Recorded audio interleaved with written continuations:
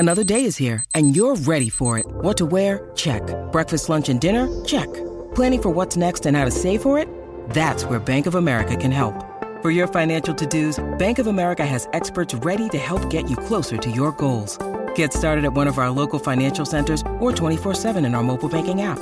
Find a location near you at bankofamerica.com/talktous. What would you like the power to do? Mobile banking requires downloading the app and is only available for select devices. Message and data rates may apply. Bank of America N.A., member FDIC.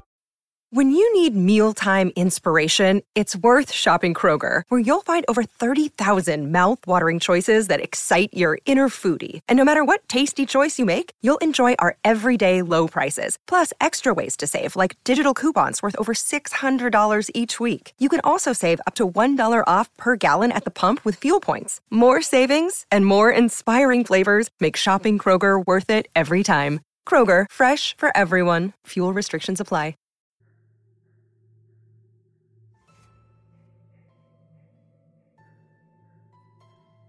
I grew up on Long Island, right outside of Kings Park Psychiatric Center, home of the legend of Cropsey. I was always a good kid, never broke any rules, never really pushed the limits of what was and what wasn't allowed. But recently I moved home after graduating from college and just started looking for a job in NYC. Throughout my college years, I struggled with anxiety and depression, which led me to being medicated to control it. And through this entire ordeal, all I could think about was the poor children of Kings Park and what they must have gone through.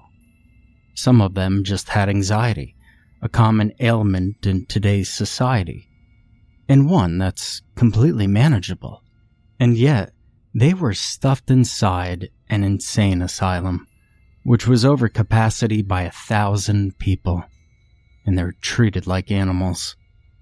This revelation that I got extremely lucky has always been on my mind.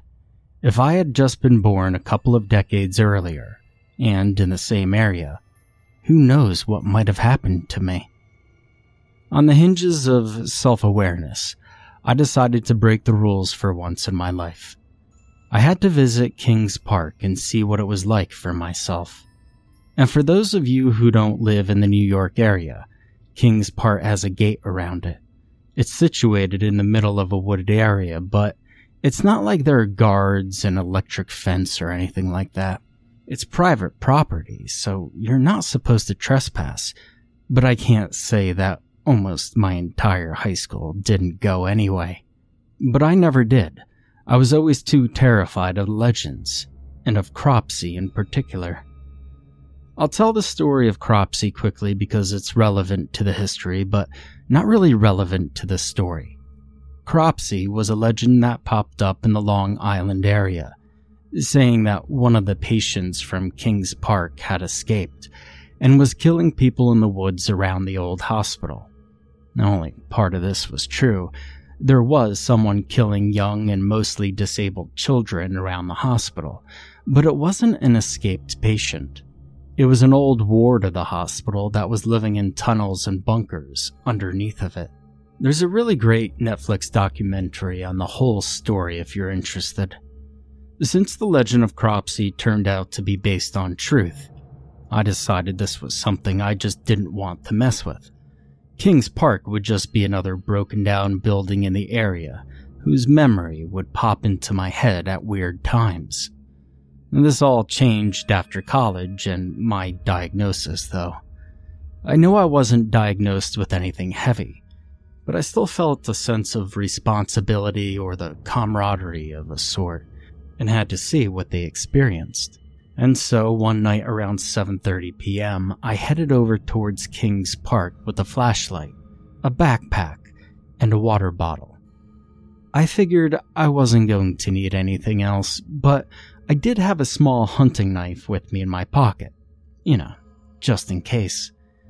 I got to the broken down foundations of the psychiatric hospital that tortured so many innocent children, and I couldn't find the strength to do anything more than just stare up at the walls.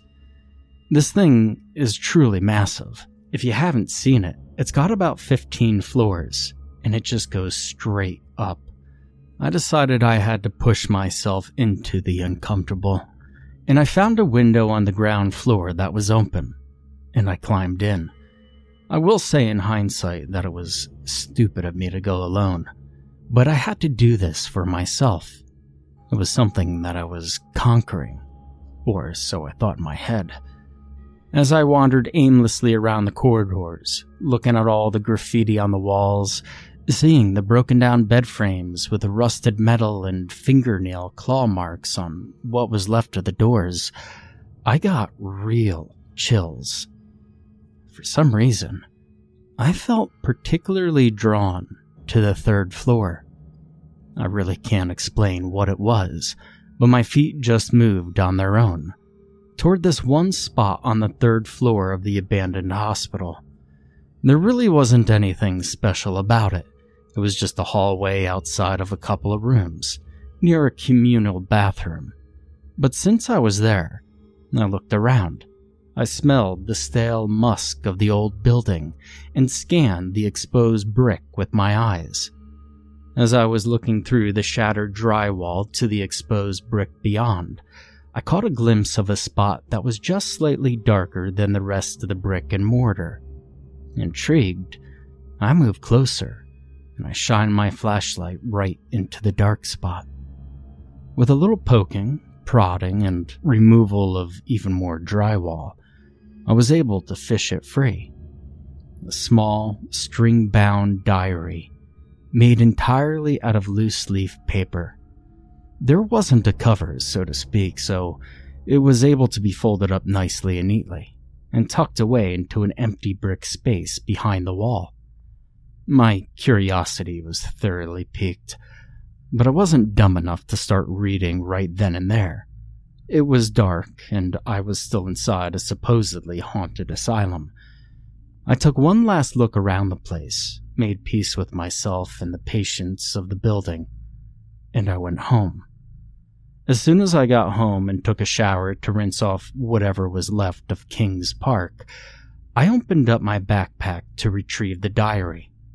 It seemed to be the diary of a young girl who was put into the hospital back when it was in operation. I figured I'd write down the first entry here, and I'll share the remainder in the next couple of days. April 24th, 1918. It's my first day here. Mama told me to keep track of the days and who I am so I don't forget. I'm Florence Blackwell, and I'm 10. Mama and Daddy made me come here to the hospital to get better. They said I was sick, and that's why I wet the bed at night. Daddy said that once I get better, the other girls in town will want to play with me. Mama was sad when she dropped me off. She had tears in her eyes like she was going to cry, but I told her, "Don't be sad, Mama. I'm going to get better for you." And the nice lady in the nurse hat took me inside of the hospital while Mama cried from the outside. I don't know why Mama was so upset. Daddy was happy to see me go to the hospital to get better. The lady who took me inside of the hospital said her name was Nurse Wilson, but that I can call her Mary. Mama and Daddy always told me never to call an adult by their real names, but I think I can call her Mary. She's nice to me, not like that doctor. I don't remember his name, but that doctor was not nice. Mary brought me into a big white room in the hospital and asked me to take off all my clothes so I could put on a big white gown, and the doctor could take a look at me. Mary helped me out of my dress that Mama made me, and stand in the middle of the white room with a vent on the floor. Then Mary left and the doctor came in, or at least I think he was a doctor. He told me to stand out with my arms, just like a starfish, and to close my eyes and hold my breath. He then took a giant hose and sprayed the water directly at me. I fell backwards onto the floor from how heavy that water was. He didn't stop with the hose, though. He kept spraying me with the heavy water on the floor of the tiled room, and he didn't stop until I was crying and shivering from the cold water. The doctor man stopped the hose and told me to get up. He put a white gown on the floor in the puddles of the water, told me to wear it. I put the gown on and Mary came back in. I cried to her and she just pet my head and let me cry. Mary brought me to my room where I'm going to get better in the hospital. It had one bed, and there were 2 other girls in the room already. They were both sleeping when I walked in, so I didn't get to say hi to them. But Mary slipped me back my little diary and told me to hide it so that the doctor cannot find it again. And I was so tired I fell asleep next to the other 2 girls, but I didn't sleep for very long. In the middle of the night, I opened my eyes to see one of the other girls about 3 inches from my face, just staring at me while I was sleeping. Well, she looked at me with really big eyes and a big smile on her face, and when she saw me looking at her, she turned her head to the right like a puppy and said, "It's time."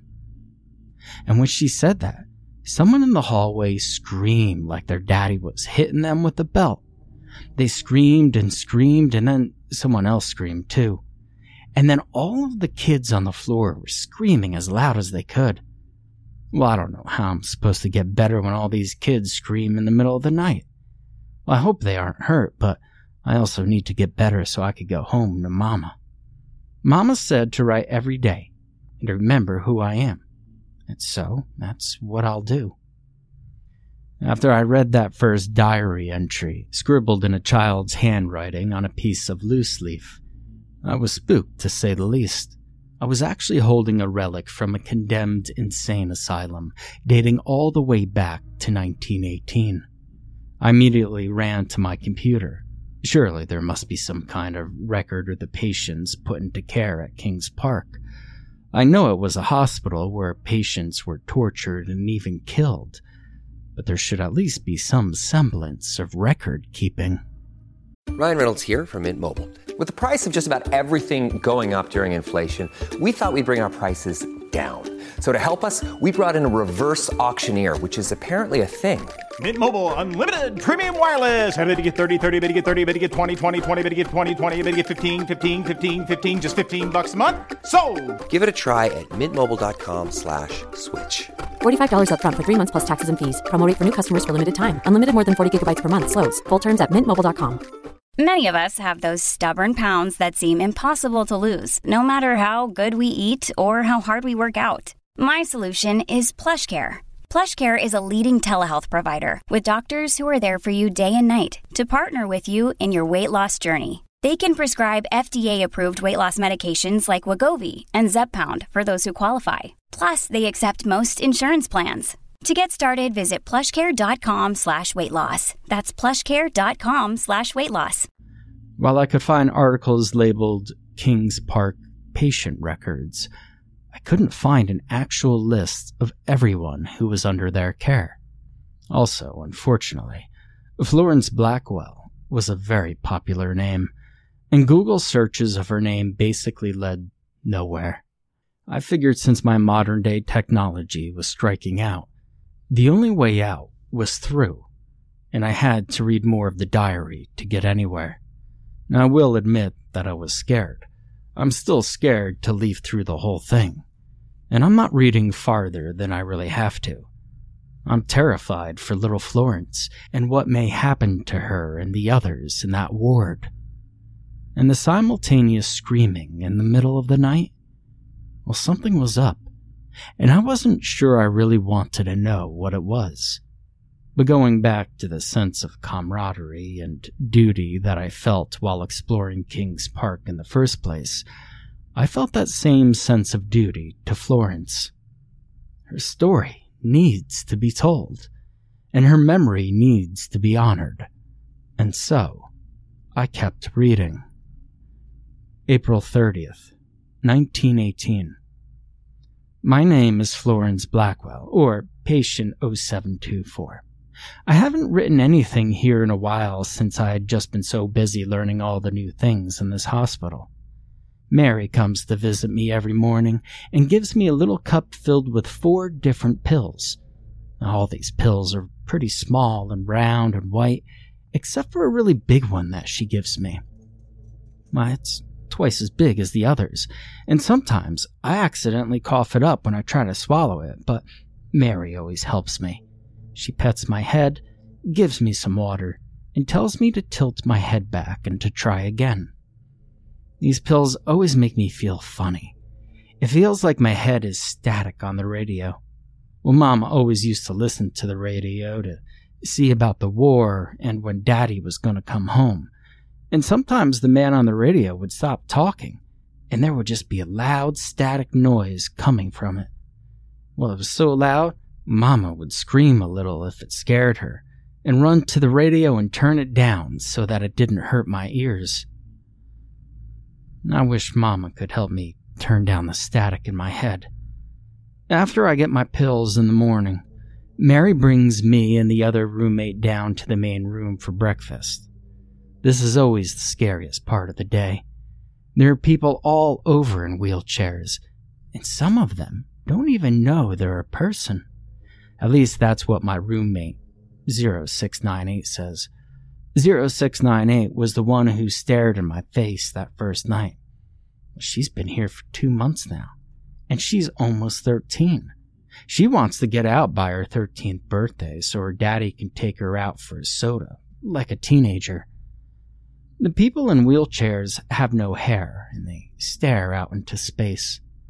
I think they're looking at their imaginary friend, but 0698 says they're not looking at anything at all.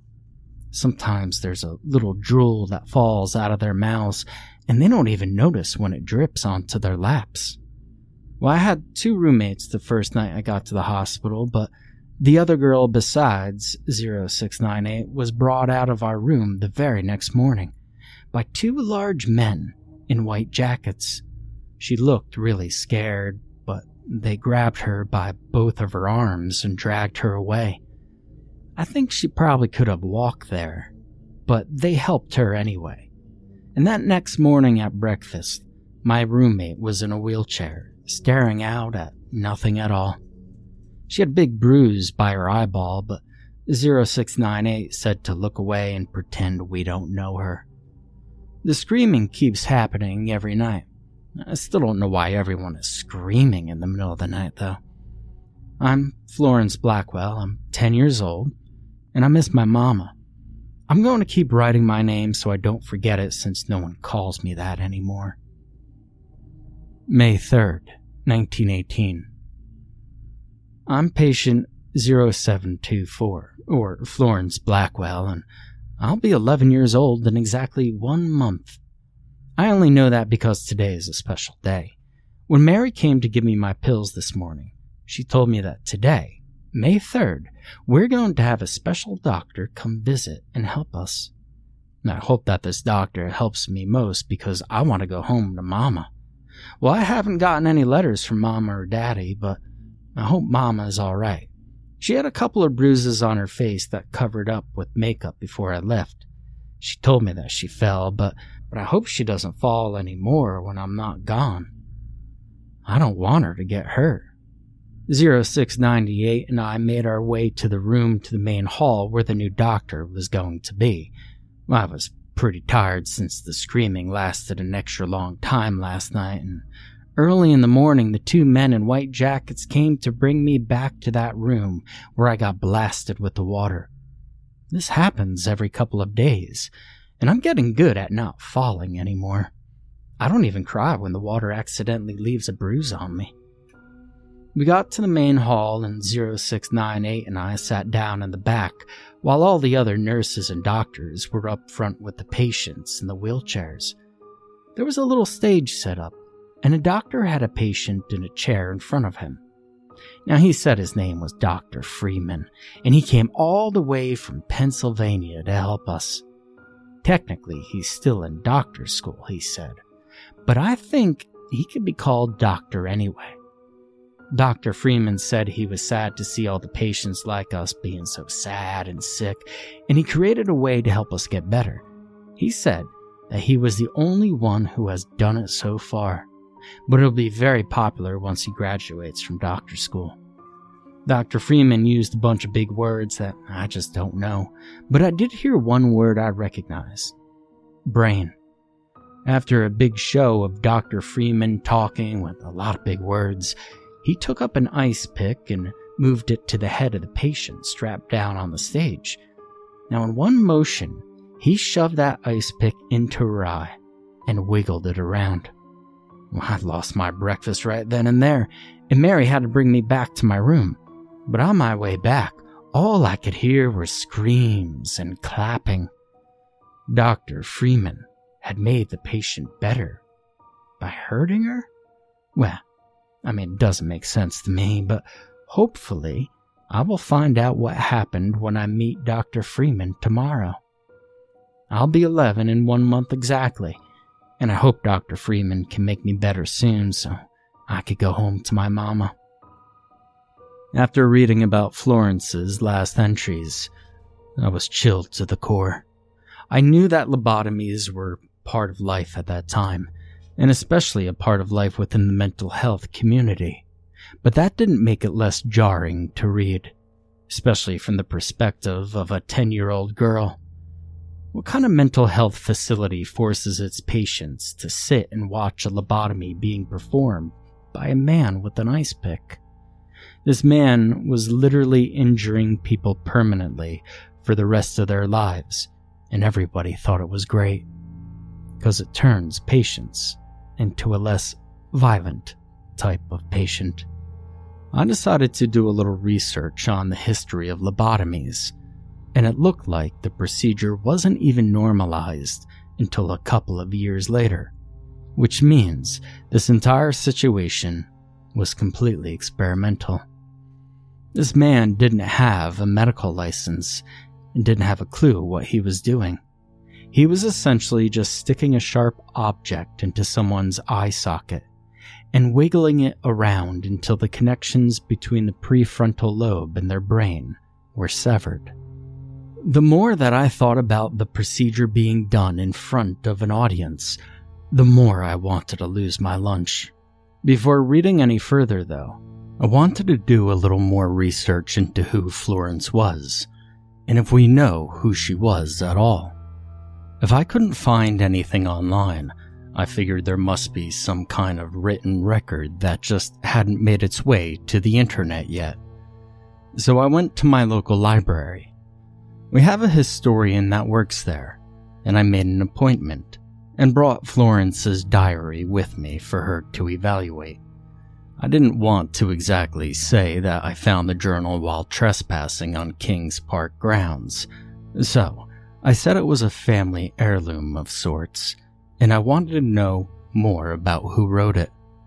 Immediately, she was intrigued, and after a little bit of ruffling through a big bookcase behind her desk, brought out a registry of people and families that lived in the area at the same time that Florence would have. This was a jump, because as far as we know, Florence wasn't local. She could have been brought here from almost anywhere. We searched and searched the book for a birth record or something to prove that Florence existed, and we actually almost missed it. There was a small entry from 1901. All it says was that William and Margaret Blackwell had given birth to a baby girl, name unknown. That must have been them. It had to be them. And sure enough, there was a World War I draft registration card for William, and they were from a couple of towns over. There were too many similarities to be a coincidence. I was convinced that this had to be Florence. Now, I'm not exactly proud of what I did next, but I stalked the Blackwell family on Ancestry.com, and let me tell you, there are hundreds of people in the Long Island area with the last name Blackwell. But after a couple of sleepless nights making the best of my college-educated researching skills, I found them. And with butterflies in my stomach, I sent a Facebook message to what seemed to be a family member. I'm withholding names for reasons because I don't want anyone to bother them. He was a typical old guy on Facebook, sharing memes about President Trump and clickbait ads asking for thoughts and prayers, and I really didn't think he was going to answer me. But he did. William and Margaret were his great-grandparents, and their daughter, Eleanor, was his grandmother. She was born in 1919 and apparently had a hard life. Her father was an abusive drunk who came home with shell shock after the Great War. Her mother was too submissive to say anything, and took the brunt of his anger to protect her daughter. Eleanor grew up thinking she was the oldest and only in her family, but on her mother's deathbed in 1929, when Eleanor was only 10, she confessed that Eleanor wasn't the oldest. There was a daughter before her, one with a physical deformity that William had taken most of his anger out on. This physical deformity actually made a lot of sense in the context of the next entry she had written. She used to wet the bed, and William couldn't stand to look her in the face. Eventually, he tucked her away at a mental hospital, and that's all she knew. Margaret had never seen her daughter again. While that was a lot of information to share with a stranger through Facebook, I think it was probably information that this man wanted to get off of his chest. Imagine a family secret like that just burning a hole inside of your memory. I offered to let him see the diary once I was done doing some research and figuring out what had happened, and he agreed, because he also wanted to know exactly what happened to Florence, and figured with me being a good bit younger, I knew my way around a computer and the internet, and so I decided to keep plugging along and sharing Florence's story.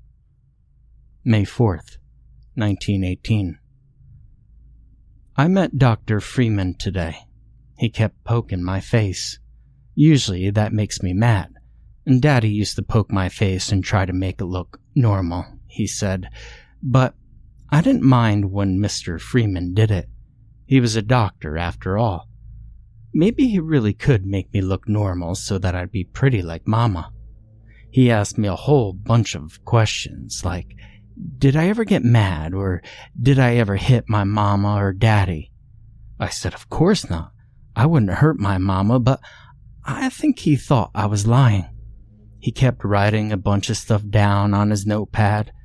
He writes way faster than me, but probably because he's an adult and knows a lot of stuff. Dr. Freeman kept asking if I had a pet, and I told him about my bunny and how she had run away to be with her other bunny friends. But Dr. Freeman didn't seem happy about that and wrote more stuff on his pad. He asked me if I ever started fires, and I said, well, of course not. There was a fire down the street from my house that killed a lot of people back when I was 9. Then he asked me about my wetting the bed. I told him, well, that's why I was here.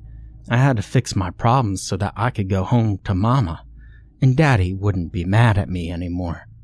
He said he just thought I wet the bed because I was just like some other very bad children he met at other hospitals, and he had made them not to be violent anymore. And he could do the same for me.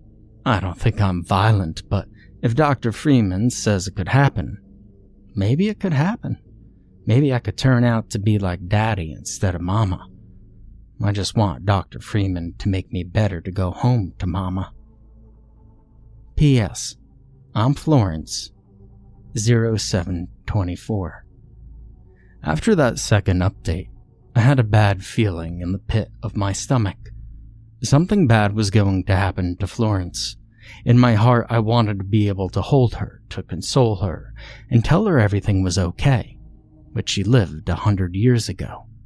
She feels so real, and her problems so relevant, that it's hard to believe this happened so long ago. And with a heavy heart and a stomach full of butterflies, I continued reading the journal. May 1918.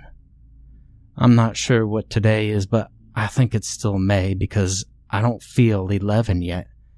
I think if it was past my birthday, I would feel a whole year older. And I don't yet, so it can't be June. I've been really busy getting better lately. Mary comes in every morning to give me my pills, but lately she's got scratches on her arms, and when I asked her where they came from, she just told me to take the pills. I don't know if I feel better yet, but maybe because we're trying so many things to help me. We do the water blasting every other day now, but we started a whole new thing to make me feel better. I don't wet the bed anymore, so I think I'm doing better, but Dr. Freeman says I'm not yet, so we keep doing this new thing. They take me into a big room with lots of machines and wires all over the place. In the middle of all these machines is a chair. They put me in the chair and strap my arms and legs in so I can't hurt myself. Then they put on a headband on my head, and there are 2 little circles that go on either side of my forehead. I don't really like this part because it's painful, but they turn on the machine, and the circles on my head start to hurt really badly. They do this a couple of times, and every time the circles hurt more and more. Sometimes I scream because it hurts, but most time, I'm very brave. Usually when we're done, I take a wheelchair back because I'm just so sleepy, and I get bruises on my forehead. Mary doesn't like when I get this treatment. Her face goes all wet, and she helps me into bed with a pat on the head like she does. My roommate, 0698, is gone now. I don't know where she went, and no one will tell me when I ask. So I stopped asking. The screaming still happens in the middle of the night, though. But I've seen that a lot of patients, people that were here when I came in, aren't here anymore. I don't know where they went either. For now, I'll just keep doing my treatments and hopefully Mama will come get me soon. I'm 0724. June 1918. Mary told me I'm 11 now. I don't know what day it is, but Mary says it's past my birthday, but I just don't feel 11. I feel like 10, but I don't feel very much anymore. The painful circle treatment has been happening more and more, and I'm sleeping a lot after it.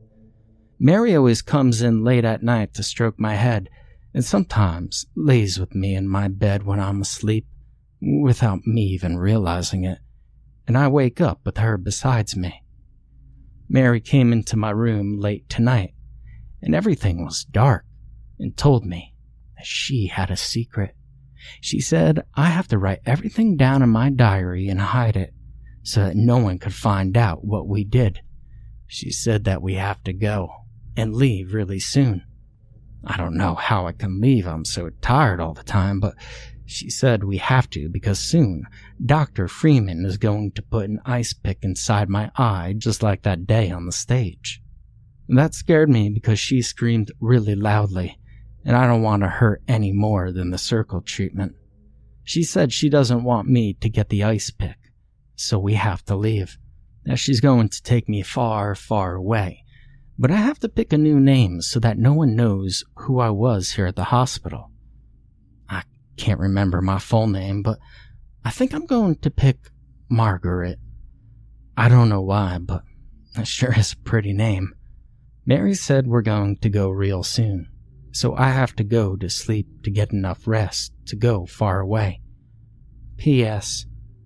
I'm so sorry I forgot my name, Mama.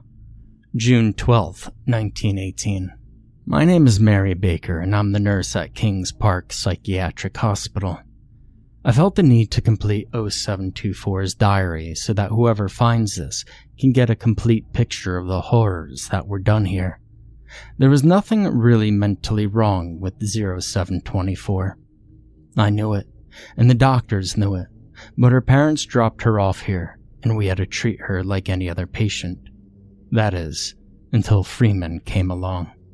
He said that 0724 was some sort of psychopath and needed to be dealt with. And that's when he started to increase the frequency of the hydrotherapy and even threw in electroshock therapy. That poor little girl doesn't know what is happening to her, but she's the bravest little girl I've ever met in my 4 years working at this dreadful place. I know that 4 years is a long time, but let me tell you, whoever finds this diary, what I did to help the patients here, every night I would take a look at the list of the next patient to undergo that terrible therapy that Freeman calls a lobotomy. It's monstrous if you ask me. I would look at which patient was next to receive that treatment and quietly slip into their room and kill them. Make it look like an accident so no one suspected me. and silently save them from becoming a pawn in their game.